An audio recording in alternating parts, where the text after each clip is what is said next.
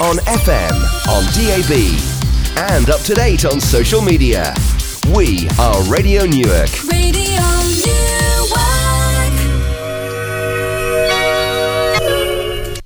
Sam Smith there, and one last song. And it's one last song just for a couple of moments at least, anyway, because we're going to have a bit of a chat now. We've brought Linda Booth into the studio. Linda, lovely to see you, to meet you, actually. As I've already said, I was somewhere rather more exotic than last time you were on the show, listening to you from Italy, but it's lovely to meet you. Thank you for coming in. It's lovely to be here, and it's lovely to meet you for the first time, June. Thank you very much for inviting me. So, you're going to talk mostly to Rosalind this morning. So, Ros, over to you. Thank you. Well, good to meet you, Linda. Good to meet you, darling. As I say, Linda and I know each other very well. In fact, we've been away on holiday together, haven't we? Yes, we have. Yes. On a juice retreat. Yes. That was great. And I was just telling Linda that I'll be in Italy on Wednesday because my health's been a bit compromised. I've decided to have a holiday. But let's talk about how to be more healthy. And I was very aware that this month is IBS Awareness Month and also Bowel Cancer Awareness Month. So it's very timely that you're here, Linda. What could you tell us about that? Yes, every April it's IBS Awareness Month and Bowel Cancer Awareness Month. I think for the first time this year it is Bowel Cancer Awareness Month, whereas before there was just 1 week in April that was dedicated to creating more awareness for bowel cancer. But bowel cancer is quite a big issue. Bowel cancer is the second biggest cancer killer in the UK after lung cancer. Lung cancer is the number one cancer killer. Bowel cancer is the second. So bowel cancer kills more people than breast, prostate and cervical cancer put together. So I think that's why they've dedicated now the whole of April to more awareness around bowel cancer and certainly the signs and symptoms. So yes, it's IBS Awareness Month as well, and that's something that's very close to my heart. I'm a naturopath and a colon hydrotherapist, and I've carried out over 60,000 consultations and treatments in my 26-year career as a therapist, and many of those have been on people who have irritable bowel syndrome, and in my opinion many of them shouldn't have IBS. There's a lot they can do, and a lot we as natural health therapists, you and I, Ros, can do to help dramatically reduce their symptoms through natural methods. So, I mean, that's very true, and we often have clients that I'll refer one to you and you'll refer to me because of the mind-body connection. Yes. Can you explain what you mean or what it involves to be a naturopath? What does that mean, Linda? Yes, so a naturopath is a practitioner that has been trained and has qualifications in lots of different complementary medicine disciplines. So I began my training over 26 years ago now, and I trained in remedial massage and acupuncture and physical therapy and naturopathic nutrition and colon hydrotherapy, and so I have quite a well-rounded experience in treating many different conditions, and I'm always, I call myself a perpetual student as well. So I am a naturopath, and I am regulated by the Complementary and Natural Healthcare Council, which is the UK's main regulator for complementary therapy, set up by the government and the Department of Health, and I am registered as a colon hydrotherapist with the Association of Registered Colon Hydrotherapists. So I call myself a holistic and holistic therapist. When someone walks into my clinic, I'm immediately, as you are, Ros, when they walk into your treatment room, you immediately begin to assess them. You are looking at their body language, you're looking at their facial expressions, and you're beginning to pick up almost immediately what's going on there. And people who come to you, because whenever I have the topic of I regularly have colonics, you get one of two reactions. You get, oh yes, they're great, or absolutely never. I would never, ever, ever, ever do that. Oh, no. But there must be people who come to you who maybe, and no offence to clearly what you do, but they might see it as a last resort. I bet they've probably tried lots of other things before, maybe. I mean, how do you find that? Do you find that people are just much more aware of their health, so they're self-selecting to come for treatments like this, or that maybe they've tried things and their health is so compromised that they kind of come to you and go, well, I'll give it a go? What's the reality of that situation for you, Linda? All of the aforementioned, Ross. Excuse me.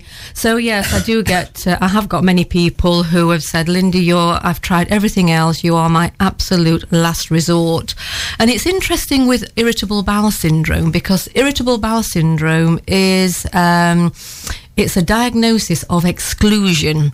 So there's no test to test for irritable bowel syndrome, and all a GP can do is, because it's very important, and your listeners need to be aware of this, that if someone suddenly develops chronic bloating, abdominal pain, and a change in bowel movement, then they must not assume that is a problem with their digestion. We must never ever diagnose ourselves. They need to get off to the GP, because with those symptoms, it may be something more sinister. Certainly in women, it could be, those symptoms are a sign, certainly chronic bloating are a sign of ovarian cancer, and those symptoms are signs of bowel cancer as well. So anyone that suddenly develops those symptoms, if they're over the age of 50, they need to get off to the GP and get those symptoms checked out. So if someone approaches me and they have symptoms of IBS, then I'm always looking for red flags. I'm wanting to know, well, when did these symptoms appear?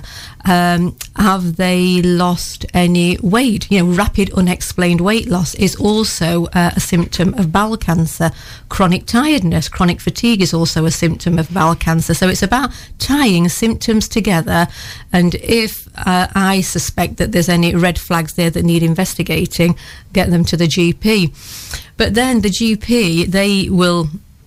They will do the test, and obviously with bloating as well, they want to rule out celiac disease, because if someone's got an allergy to gluten, then they're going to be getting very bloated and very uncomfortable.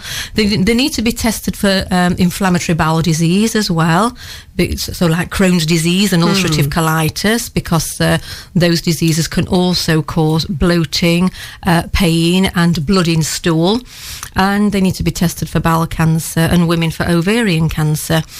But then there's not a great deal that they can test for when it comes to IBS. So if they've ruled all of that out, they've had all the, let's really check that there's nothing terrible going on. Well, of course, which is completely wise, sensible, the best advice. They've still got the symptoms, and all that's been ruled out. Yes. That's where you're talking about coming in now, isn't it? Yes, yeah. And people sometimes say to me, Linda, I sometimes wish that they had have found something, because then at least, I've got an explanation for the symptoms that I'm getting.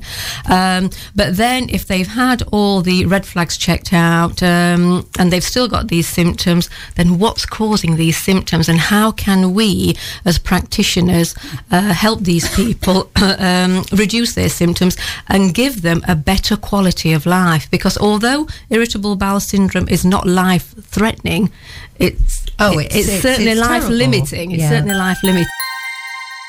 You're listening to Radio New York here this slightly grey Sunday morning, and of course it's Girls Around Town. Myself, June Rollins, in the chair, and also Rosalind is with me, and our guest Linda Booth. Now, what I didn't say earlier on that I perhaps should have done was that if you have a question for Linda, then you're more than welcome to give us a call. 01636 678 033 is the studio number, and even though I didn't say it, somebody actually did. We had a call, did we not, Rosalind, while that music was playing? We did, which is great. So that's wonderful. Because this is your show. So Kay in Boulderton called, And she's said that she suffered from constipation for a very long time, particularly since the birth of her children. And she constantly gets bloating. She said that she's kind of pushed through or alleviated it by taking quite a lot of laxatives, but now she doesn't want to be dependent on that. So her question to you, Linda, is, what's your advice really about this bloating, this constipation? What are your thoughts about laxative use? And she's curious about a colonic, but she, like many people who've never had one, would like to know what it involves. Okay, hello Kay, thank you for your question, and thank you for raising the issue of constipation, which is quite a huge problem in this country. I mean, regarding my clinical work, I see a lot of people with irritable bowel syndrome, but the next most popular client, should I say, that comes to my clinic are those that suffer with constipation. And we're seeing more and more constipation in babies and young children as well. But back to you, Kay. Let's try and help you. So you've been more constipated since you've had your children, and lots of women do find this. Sometimes it's a change in hormones that can affect transit time in the bowel, or sometimes it's just the carrying the baby, that growing baby inside your uterus, inside your body, pushing the bowel and stretching the bowel, and it never kind of goes back to where it was before you got pregnant, and that can slow down transit time too, and it can make your bowel a little bit long and loopy, so the stool, the waste in the bowel has got further to travel, and it tends to dry out, and it gets stuck in there. So obviously with constipation, it's very important that you are drinking plenty of fluids.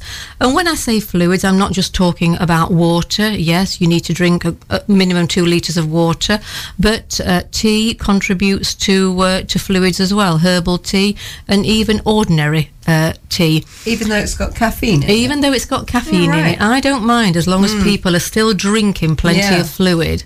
Obviously, fibre is very important, and you should be having at least 25 grams of fibre in your diet every day.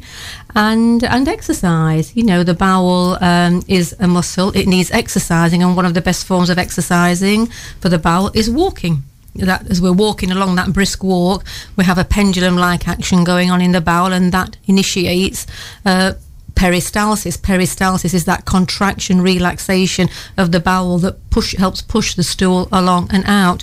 And stress, you know, we can talk about stress for quite a long time. Oh, yeah. Stress. I think we can all talk about stress. Stress has a massive impact on the bowel, either slowing it down so people get constipated, or speeding it up and people get rapid transit where they get diarrhea all the time. So let's talk about laxatives then. So Kay, if you've done all of those things, if you've got a good diet, a good well-balanced diet, you drink plenty of fluids, you're exercising, you've got your stress under control, and you're still suffering with constipation, then yes, you could try some laxatives. Go to your local chemist, get the advice of the pharmacist there. There's a range of different laxatives. I'm a big fan of senna, the herb senna. And you can get that from the chemist, Senocot. You can also get Senocot Max.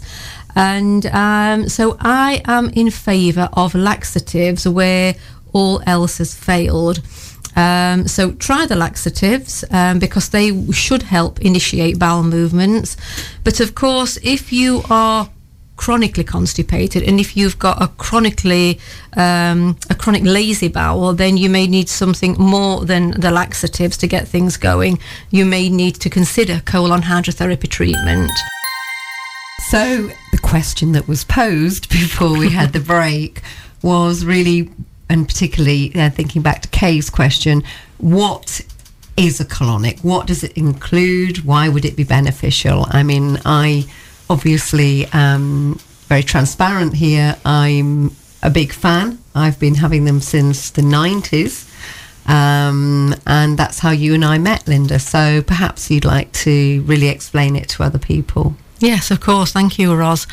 I think colon hydrotherapy or colonic irrigation has had a bad press in years gone by, and it's been seen as more of a beauty treatment, having colon hydrotherapy treatment, but that's because people don't fully understand what happens during a colon hydrotherapy treatment and what symptoms, digestive and gut symptoms, we can improve with colon hydrotherapy treatment. So let's take constipation as an example.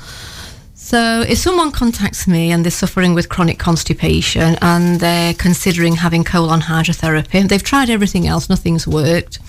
And sometimes I get referrals from GPs and from gastroenterologists as well, because everything they've tried hasn't worked for their patient. So, I do get them to complete quite a lengthy health questionnaire, because questions I ask and the answers I get to those questions give me clues as to how this person may have developed constipation in the first place. So, and I take it right back. I want to know how they were born. Were they born via cesarean or natural birth? Were they breastfed or bottle fed? Were they a healthy baby? Did they thrive, or were they prone to lots of infections that may have needed antibiotics? Did they have a good diet? Did they suffer with acne as a teenager, so had to have antibiotics for acne? Because all of these things have an impact on the gut microbiome. The gut microbiome being the bacteria, the fungi and yeasts in our intestines. And if these are depleted, then this can slow down transit time and be one of the causes of constipation. And what, having arrived at the solution being a colonic, what can they expect? Okay, maybe just an initial consultation. They've gone past the consultation. They're going to come to your clinic. Yes. And perhaps, why don't you have a think about it, and we'll answer this in a bit more detail. But obviously, I think the fear factor for people is I'm walking in that room. What is going to happen? So we're going to lift the veil on that, Linda. So yes. Let's leave that there for now, but then let's lift the veil on let's that. Let's lift the veil on colonics. Yeah, exactly. You're listening to the Girls Around Town here on Radio Newark, as we keep reminding you. Myself, June Rowlands, in the chair, Rosalind Palmer also here with me, and our guest for today, who's back, if not for good, for the next 45 minutes or so at least, is Linda Booth. So we'd got to the point of the fear factor with the colonic. Yes. We were talking about through the keyhole of the colonics. What goes on once you've done all those diagnoses and the tests and the surveys and the questionnaire, and you've really arrived at the conclusion that, a colonic would be beneficial. What can they expect, Linda? Just before we go on to that, Ros, can I just say something again about constipation and laxatives? Because very often people will say to me, when I ask if they take laxatives, this is important to know, I ask if they take laxatives and say, oh no, couldn't possibly take laxatives. My bowel might get used to laxatives. And I say, look, for goodness sake, your bowel isn't working properly. You're not getting rid of your wastes. You should be having a full volume bowel movement every day. There's an increased risk of bowel cancer with constipation, and constipation will damage your bowel more than any laxative ever could. So that it's important to know that. Okay, then, so back to colon hydrotherapy.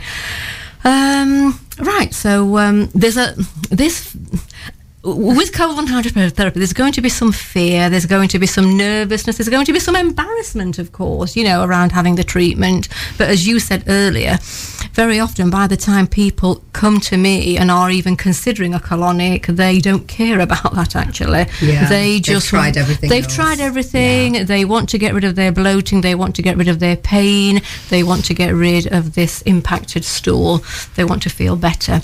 So the first thing I ask them to do when they come into my treatment room is to go to the toilet and empty their bladder and to get changed. So I want them to remove all the clothes below their waist. Okay? It's interesting as well, because I'll say this to the guys, to the men, right? And how many times do they? And there's always a blanket or a towel in the toilet, as you know, Rosa. I do know, because I go to you. Can you wrap the blanket around you, when you come out of the toilet? And the times that men have walked out and they've taken every single stitch off. they've not really been listening to what I've been saying. Well, they have, but only half listening. And they walk out of the toilet, not stark naked, but just with the with the blankets around them. So they've taken everything off: the shirt, the vest, the socks. I suppose they're just nervous. They're nervous. But I don't say anything. I think that's fine. Come on then, let's get you on the couch. So I'm very friendly. You have to keep it very calm as well. And I get them on the couch. I ask them to lie face up and to drape the blanket over the top of them. And I turn away whilst they're doing that. And I wash my hands whilst they're doing that. So I give them a minute of privacy. And then I turn around. And the first thing I do then when I've got them on the couch, I like to get my hands on their belly, on their abdomen. And I like to have a good feel of the intestines, the stomach and the liver. And what are you feeling for? Because I know you do this to me, and what are you feeling for, Linda? I'm feeling for restrictions within the intestines, and I'm tapping as well. Sometimes, Ross, I'll tap. So I'm finding out where the gas pockets are as well, and I'm just getting a general feel. Certainly, when it's a new client, a general feel of the state of their intestines. Very often, when someone comes to me, they've got quite excessive bloating, and it's difficult for me to even palpate the intestines because there's so much gas in the way. But I'm just getting a good feel of the state of their intestines, and if there's any impaction in there as well, and where is that impaction. By that you mean things that are trapped? Is that solid what you mean? waste, solid waste, stool, poo, whatever you want to call it, that's trapped in the large intestine. But I'm also feeling the 16 feet or so of small intestine as well. And very often, if there's inflammation there and lots of trapped gases, lots of irritations, then it just feels like a mass of concrete. I cannot feel the individual loops of the intestines. It's just one mass of hard, irritated intestines. So they're relaxing as well as they possibly can on your table. Yes. You're putting your hands on their tummy and feeling all these things. And I'm always looking at their face as well, Okay. And I'm talking to them. Yeah. Are you okay? Are you okay with this? And I'm explaining why I'm doing what I'm doing. It's very important that people understand that. And then without us getting sort of an X-rated content here, then what happens, Linda? And then I ask them to turn over onto their left-hand side and to pull their knees up to their tummy so they're in the fetal position. And I explain that before I insert the speculum, I need to do a quick digital examination of their rectum with my finger. And the reason I explain why I need to do this, I need to do this to check the angle of the rectum before I insert the speculum for ease of insertion. And I need to ensure that there are no obstructions in the way, no hemorrhoids, no other more sinister masses. If you found that, would you then stop that treatment? If I found, sometimes I also have a good look around the anus, and often I can see skin tags. Skin tags are quite common, especially as we get older, around the anus, and this can sometimes make it difficult to get our bottom clean, when we've had a bowel movement. And if they get in the way, skin tags, you can have them surgically removed. It's quite an innocuous procedure. Having piles, having hemorrhoids is not a contraindication to having a colon hydrotherapy treatment. So I would say, I can see a little pile there. Are you okay with? Oh, yes, I know about that, Linda. They normally know. If the pile looks inflamed or infected, then that's the end of the colonic. And you'd refer them back to their GP then, presumably. Yes. So, okay, so let's say everything's fine and dandy. And then you've mentioned this speculum, sorry. So presumably that's not terribly big or uncomfortable. No, and I say to people, and I always show people the equipment, before I actually ask them. Sorry, I missed that out, listeners. I explain the equipment used, I show the equipment, and I explain the procedure as well. And there is a video of me carrying out a colon hydrotherapy treatment in my treatment room on the Nottingham Health and Wellbeing Clinic website. So I think that could be great for people, really, because nothing better to take all of this fear and embarrassment away from people. We will put a link onto the Girls Around Town website. I'll do that when I get home. I'm going to have to stop you there just for a moment, because I'm going slightly into hysterics looking at the title of the next song. So we're going to play it and then we'll come back to you. Portugal the Man there, and Feel It Still, which, as I say, we thought was quite entertaining considering what we're talking about. Where were we, ladies? Rectal examination. Oh, yes. I'm not sure whether I'm hoping that the boss is listening to us today or not. Look, this is important public information. It is. Yes, it's Bowel Cancer Awareness Month. It's IBS Awareness Month. We're just... Yes, we're doing a public service here. Carry on, Linda. So, and one thing I will mention, I've carried out many thousands of rectal examinations, and I've only ever had to refer one person back to the hospital, actually. I didn't even refer them to the GP. I referred them to A&E. Because when I inserted my finger into this young man's back passage, I could feel a small lump. And I thought, well, okay, that could be a small hemorrhoid. I pulled my gloved finger out. I do wear gloves, listeners, when I'm carrying out this examination.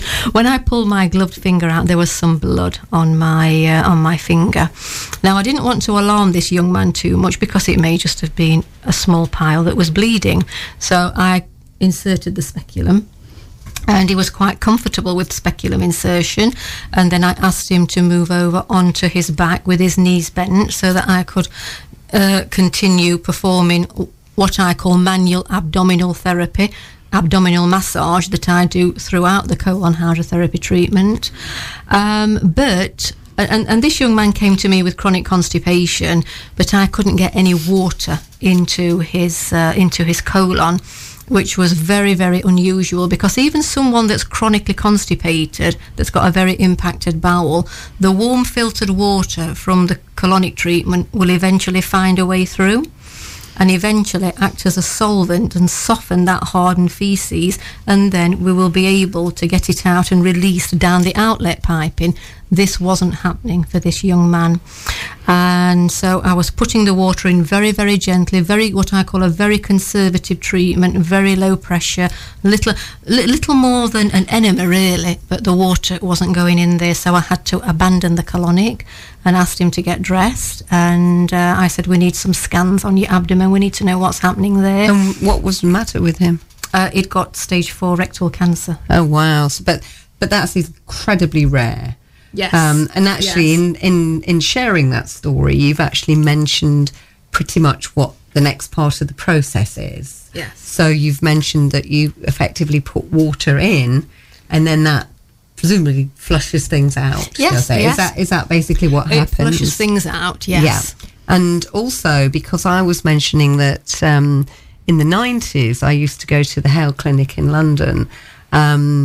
And I wasn't so happy with the treatment then, and I hadn't even worked out that was because they have a machine, whereas you effectively use gravity, so it's a lot more safe and a lot more natural. Is that correct?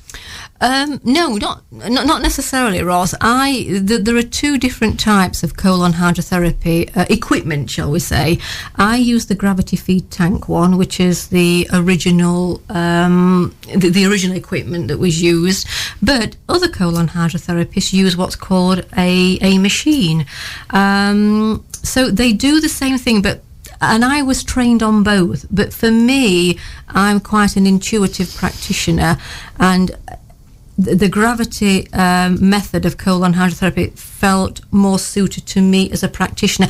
I felt as though I could control the treatment more. I could regulate the pressure the pressure more, either increase it or decrease it. I just felt more in control. From a patient point of view, and I'm positioning myself as your patient here, I find it more comfortable. I find it just a much more comfortable treatment.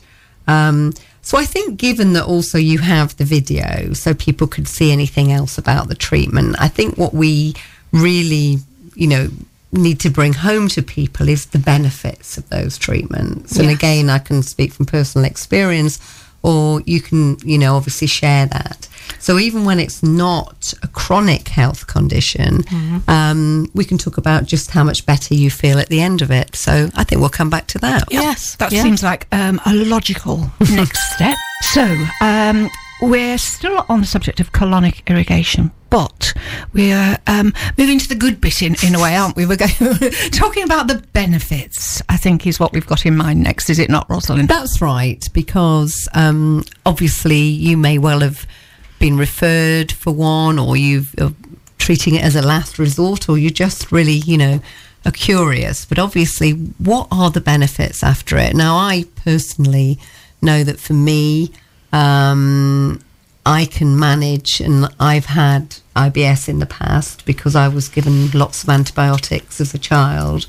I also, when I was in my former career, head of marketing for an international charity, I travelled to some very, very poor areas in third world countries and came back with all sorts of things, including a parasite once, that really, really affected my digestion. So I know that all of those things were solved. But what would you say, Linda? Well, certainly, again, when it comes to constipation, it's an extremely effective therapy. And I have the experience and the confidence to be able to clear a constipated bowel out in one treatment. Sometimes it may take 2 treatments. It depends how constipated they are. And I think the most anyone has lost in weight, okay, but remember this weight is, the solid waste, that the impaction that's been in the bowel has been 7 pounds. 7 pounds. So they were effectively carrying that round inside They were themselves. 7 pounds of waste inside themselves. So they weighed themselves prior to the colonic and then immediately after the colonic, and there was a 7 pound weight loss. And when I put this on Facebook, on the colon hydrotherapy secret Facebook page, and some of my colleagues in London said, "Oh, Linda, that's nothing, 7 pounds." I had someone in yesterday and it was a 12 pound, loss, and that's just amazing, isn't it? And that person, you can imagine how much better they felt when they got off that couch. Oh, yes. And when I've got someone on the couch and they are chronically constipated, as the waste is releasing down the outlet pipe, I can begin to see the colour and the vitality coming back into their face. So they walk into the treatment room grey, dull eyes. Well, I suppose they're full of dead matter as well, if you think about it. Well, yes, and that's putrefying and fermenting away, very unpleasant. with the risk of those toxins, those endotoxins penetrating the bowel wall and getting to the liver and getting into the bloodstream and getting anywhere into the body, and, that has other knock-on I've heard health that effects. Sometimes it's manifested in the skin, because obviously the skin is one of the largest organs in the body, and that kind of putrefaction is trying to get out, and so that actually after colonics people's skin has improved. Have you found that? Yes, absolutely. And there's a big connection between gut health and eczema and psoriasis and rosacea. And we have to remember that around 70% of our immune system is located in our gut, in our small intestine.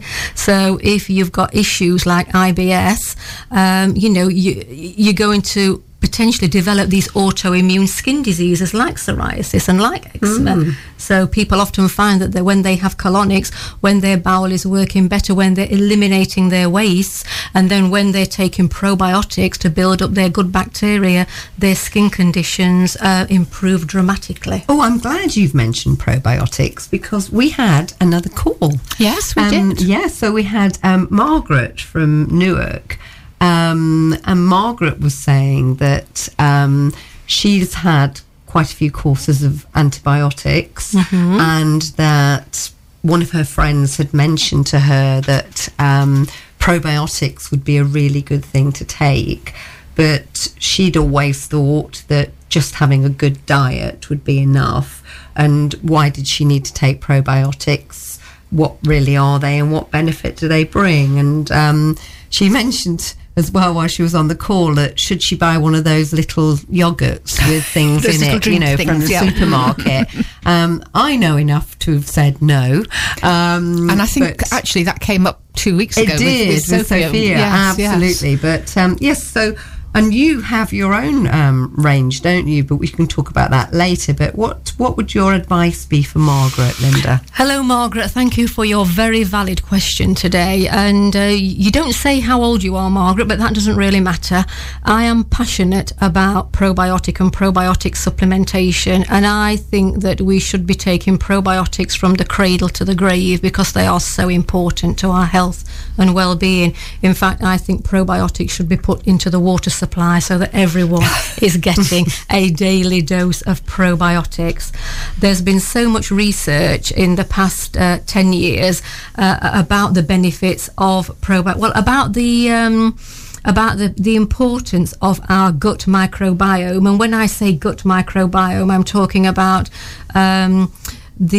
our intestines that are teeming with billions and billions of bacteria, fungi and yeast that keep us alive. I mean, we are more bacteria than we are human. We're only about 10% human. The rest of us is bacteria. So that makes me wonder who's carrying who, Ros. Do you know what I mean? I do. And bacteria were here before we were here. Call the flora and the fauna? The flora and the fauna. And it's about good bacteria then, isn't it? Yes, and it's a battle between the good bacteria and the bad bacteria. And, some would say, well, we're losing this battle because look at antibiotic resistance at the moment. I've been reading about that. Yeah, yes. More and more people becoming antibiotic resistant because the antibiotics that we have at the moment are not working, so people can die of a common infection.